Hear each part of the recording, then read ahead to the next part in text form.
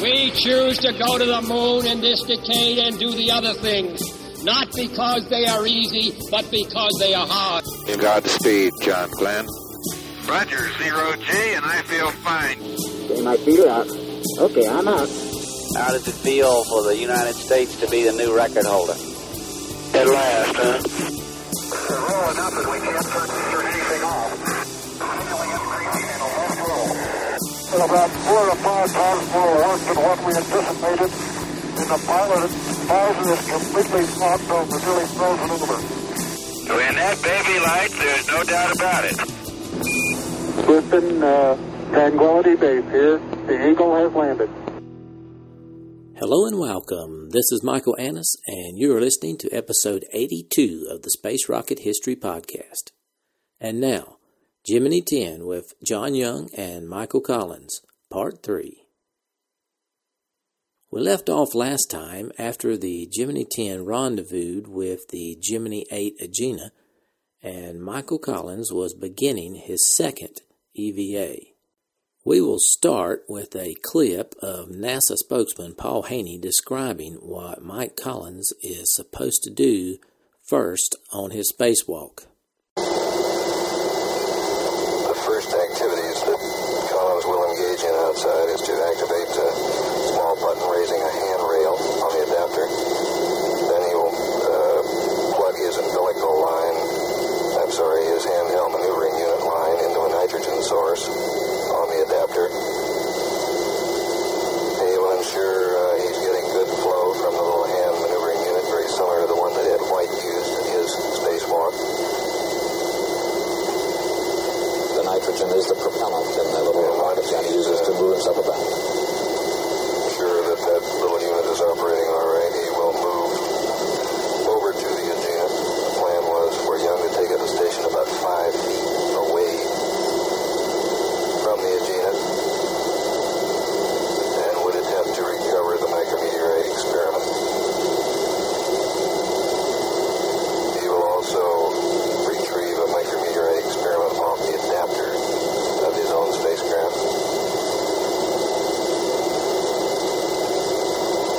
The adapter is at the great white section Not behind the spacecraft. the camera outside because of the two on board. Only one is operating, and decided that Young will operate that out his window and give him thereby a chance to change magazines during the EVA period.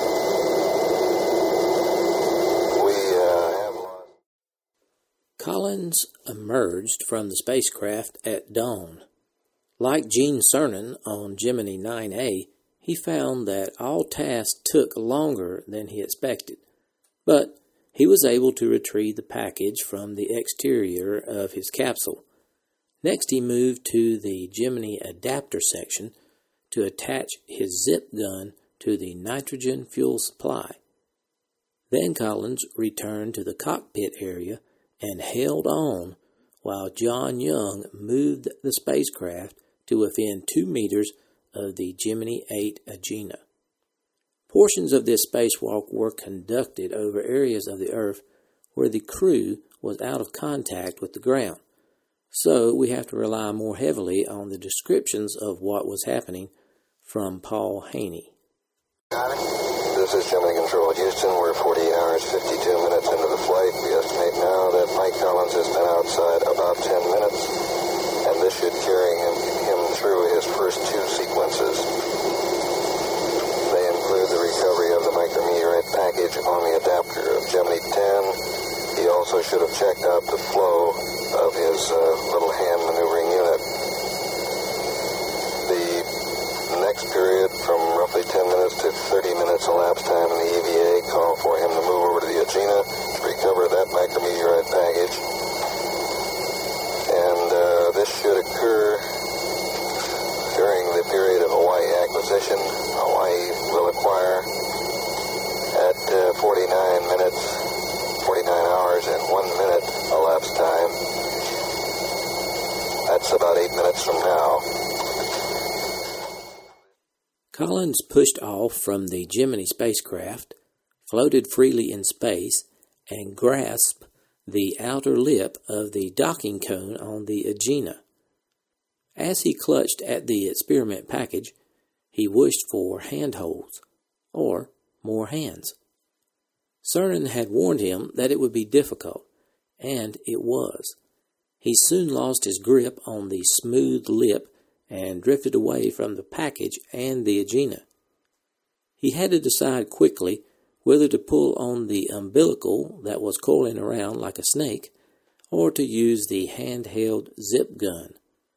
Being about 5 meters away from the spacecraft, Collins chose the gun. It worked, and he propelled himself first to the spacecraft and then back to the Agena, using a series of short bursts. This time he clung to wire bundles and struts behind the adapter and grasped the S-10 experiment package. Collins was supposed to attach a replacement device in its place, but he abandoned this idea, fearing he would lose the package he had already just picked up. Using the umbilical, he pulled himself hand over hand back to the cockpit and gave the S-10 package to Young. Here's Paul Haney with an update. Hawaii acquired right on the 2nd. PM contact with the Gemini. No voice contact as yet. Two things are being watched very carefully during the EVA. Of course, any new eye irritation that cropped up in the EVA of yesterday, and we have no indication of that yet. And we had none during the EVA prep exercise earlier this afternoon. The other thing is the fuel consumption. We feel it's close but adequate. And we're monitoring for any new conversation developing over Hawaii. We've had none as yet. So far, the umbilical had been buckled, so it would extend only 6 meters. Collins now unsnapped the buckle and released the remaining 9 meters of cord, with the intention of more thoroughly evaluating the performance of the zip gun. But before the gunplay could begin, concerns with fuel conservation preempted it. Here's a clip from Mike Collins talking to Capcom. Houston, this is Gemini 10. Everything outside is about like we predicted, only it takes us more time. Body positioning is indeed a problem, although the nitrogen line got connected without too much of a problem. When I translated over to the Agena, I found that the lack of handhold is a big impediment. I could hang on, but I couldn't get around to the other side, which is where I wanted to get around to. Finally, I did get around to the other side, and I did get the S-10 package and the nose bearing both off, and John now has them. However, there's a piece of the shroud hanging, or part of the nose of the Agena that came loose, and I was afraid I was going to get snarled up in that. So was John, so he told me to come on back. So the new S-10, which I was going to put on the Agena, I didn't, and I just now threw it away. Also, I lost my EVA Hasselblad inadvertently, I'm sorry to say. I'm getting ready now to do some gun evaluation. License plate? Okay, John, you look up right away. Tell them to use no more fuel. Roger. 10 away. 10, go ahead. Okay, we don't want you to use any more fuel. No more fuel, over. Well, then you better get back in. Get back in. Okay, get back in. As you heard, Collins gave a brief report on the EVA thus far and relayed that he had lost his Hasselblad camera. Then Hawaii Capcom told John Young they did not want any more fuel used for station keeping with the Agena, and that meant that the EVA had to end early. With the capsule now out of radio contact again, Paul Haney gives us an update. Control Houston, 49 hours, 12 minutes, and we're out of contact with the spacecraft by Hawaii.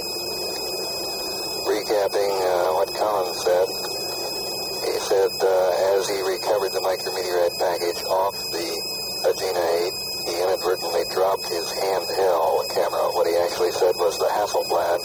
This is a handheld still camera that he carried with him outside the spacecraft. Recall earlier that he had no EVA movie camera mounted.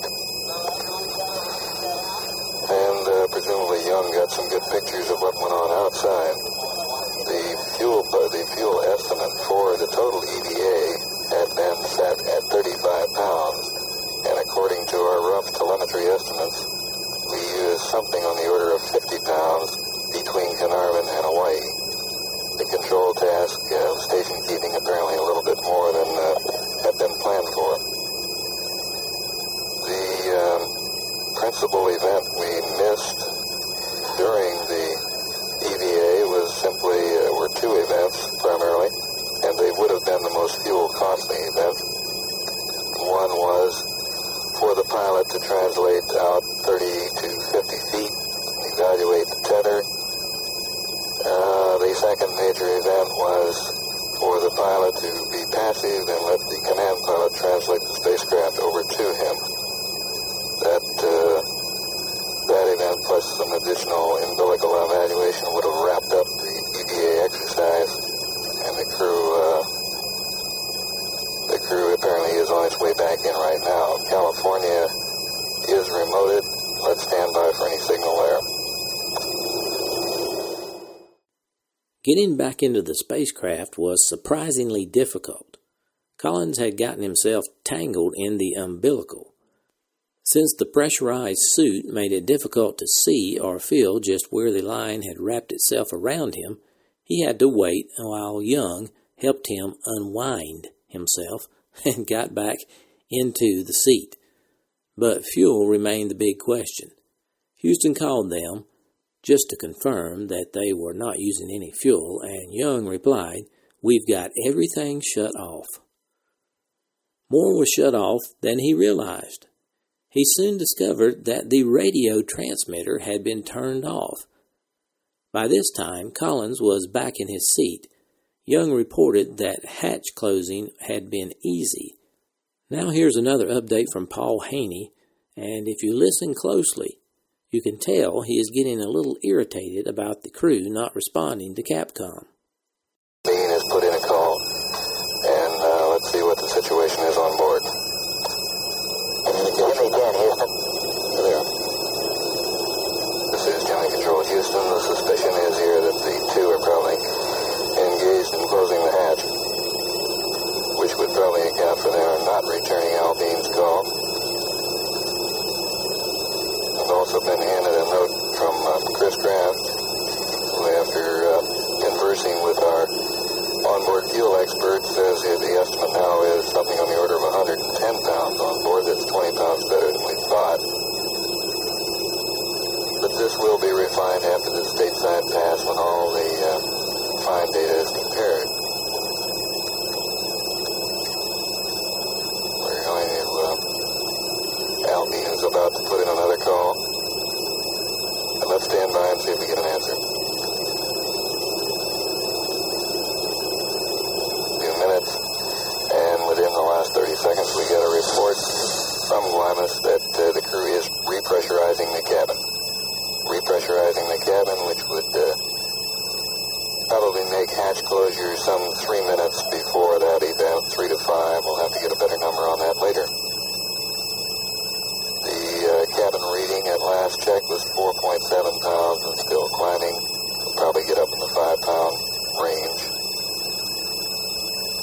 And this has to be the quietest EVA of all the EVAs we've gone through to date.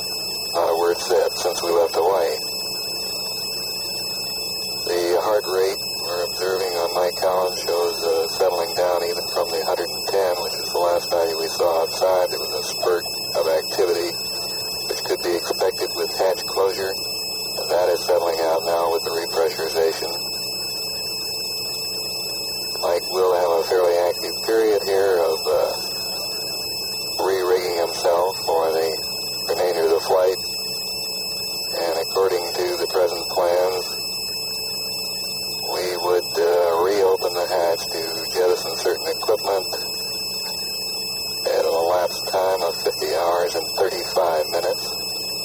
We're setting up now fairly soon for about a 1 foot per second burn to separate from the Agena 8, get comfortably away from it. The cabin repressurization is complete now. The cabin sealed off at 5.6 pounds per square inch. And according to the best estimates, the crew is probably busy assembling the gear that will be jettisoned during this next brief hatch opening, which is to from now. That event will occur over just before the Hawaii path, and the hatch is to remain open on the order of 10 or 15 minutes.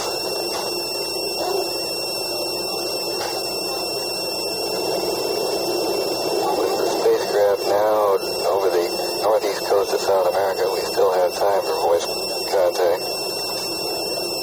but we're not at all sure that we will have it. And finally, the crew realized that they had accidentally turned off the radio transmitter. The big mystery attached to the long silence, he said they'd inadvertently had the radio turned off. That would certainly explain why he did not hear Al Bean's call. All the time, of course, we were reading telemetry here on the ground and knew that the spacecraft was quite stable, and we could observe a little bit of movement there as the crew adjusted and closed the hatch. Apparently, the long umbilical coiled up in Mike Collins' lap is quite a burden, and the crew now is working to get that, the chest pack. We're not just sure of what else, whether Mike jettisoned the handheld unit before he came back in, or just what the status of it and several items is, but these will be bound up in a ball and will be thrown overboard a little less than an hour from now. Currently in the Gemini capsule, the long umbilical cord was coiling all over the cabin. Young thought it made the snake house at the zoo look like a Sunday school picnic. A little over an hour later, the crew reopened the hatch and tossed out the chest pack and umbilical. This operation only took 3 minutes. McDonnell had done an excellent job on this right-hand hatch. Due to the time spent struggling with the umbilical, Collins and Young had to hurry to get set up for an important maneuver that would make the point of re-entry more precise. They carried out an orbit shaping activity exactly on time at T plus 51 hours 38 minutes. This retrograde firing of 30 meters per second brought the spacecraft perigee down 106 kilometers, making the orbital parameters safe for re-entry. After another round of experiments, this time synoptic terrain and weather photographs taken as the spacecraft drifted through space, the crew began their third sleep period. After waking up from their sleep period on homecoming day, Young and Collins spent more time on experiments and did their packing. Then, 70 hours and 10 minutes after liftoff, the crew felt the first retro rocket ignite as they passed over the Canton Island tracking station during their 43rd orbit. Re-entry went remarkably well, with Young steering bank angles by computer solutions and landing in the western Atlantic at T plus 70 hours and 46 minutes. That was 4:07 p.m. July 21st, 1966. The splashdown was only 5.4 kilometers from the target point. The crew of the primary vessel, which was the Guadalcanal, watched the spacecraft hit the water. Once the swimmers had attached the flotation collar and positioned the raft, Young and Collins climbed out. They were lifted by helicopter to the deck of the recovery ship. Now here's a clip of John Young speaking immediately after arriving on the deck of the carrier. Well, it's certainly a pleasure to be here. It's a real wonderful feeling to be part of a Navy honor flight, but it's even more tremendous to see a large part of the Navy when you get back from one. We certainly enjoyed it. We had a lot of fun. And we certainly appreciate all the hard work that everybody has done to make this mission a success. Thank you. Thanks a lot for picking us up. Beautiful job. With the manned portion of the mission completed, the flight controllers put the Gemini 10 Agena through its paces. Over a 12-hour period, the main engine was fired twice and the small engine once. Since the first maneuver was intended to study temperatures at higher altitudes, the controllers sent the Agena up to a 1,390 by 385 kilometer orbit. They watched it for almost 7 hours and found that the temperature varied little from those at lower levels. The vehicle was then returned to a circular orbit of 352 kilometers that would make it available as an alternative target for later flights. Gemini 9A and 10 had successfully grappled with some of the specific needs of the Apollo program, acquiring operational experience while fostering healthy debates between the two programs on procedures and equipment. Perhaps the greatest benefit to Apollo was the demonstration and practice of several types of rendezvous. Each provided a wealth of information. In addition, the orbit shaping maneuvers to the higher altitudes established that the trapped radiation hazards could be avoided on trips into deep space. Then, too, the very fact that one spaceborne vehicle could meet another, latch onto it, and use it as kind of a space tug offered many possibilities for such spaceflight concepts as shuttles, space stations, and space laboratories. Of course, there had been problems, but missions 9A and 10 had logged a combined total of 3 hours and 41 minutes open hatch experience. Although the extravehicular hiatus between the 4th and 9th flights adversely affected both equipment and operational development, Cernan and Collins had shown that tasks outside the spacecraft were feasible. They found that all chores took longer than foreseen and that body positioning was difficult. During technical debriefings, each extravehicular pilot had pointed out the need for more and better restraints and handholds. These aids were being developed. Overall, perhaps extravehicular activity remained Gemini's greatest problem. It was and is dangerous, difficult, and deceptive, despite its delights. The 9th and 10th flight also took several steps forward in experiment performance. Despite operational constraints usually brought on by limited fuel resources, each situation had been modified to wring the utmost from specific experiments.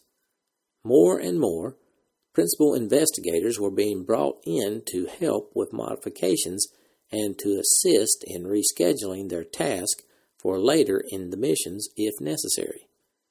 These real-time flight changes could not have been carried out in an unmanned flight and would not have been done on an earlier Gemini mission. So, in Gemini 9A and 10, the experiments program began to achieve maturity. By the end of Gemini 10, most of the men and women who had worked full-time on the program had begun to have a strong feeling of anticlimax and to wonder about their next jobs. Some had already gone on to other fields, but Charles Matthews tried to control this exodus and hold enough together to finish the flights. Shortly after 9A, he told his staff that the Gemini program office as such would not be continued. The people would be absorbed into other MSC activities, mainly Apollo and Apollo applications. By early August, a personnel placement committee had begun work. It soon arranged 4 to 6 interviews for each of the 193 project office people. This move helped allay any immediate fears, but Matthews still warned his staff to refrain from making personal contacts for new jobs until the committee could complete its arrangements. There were 2 more flights in the Gemini program, but it already seemed to be heading into history.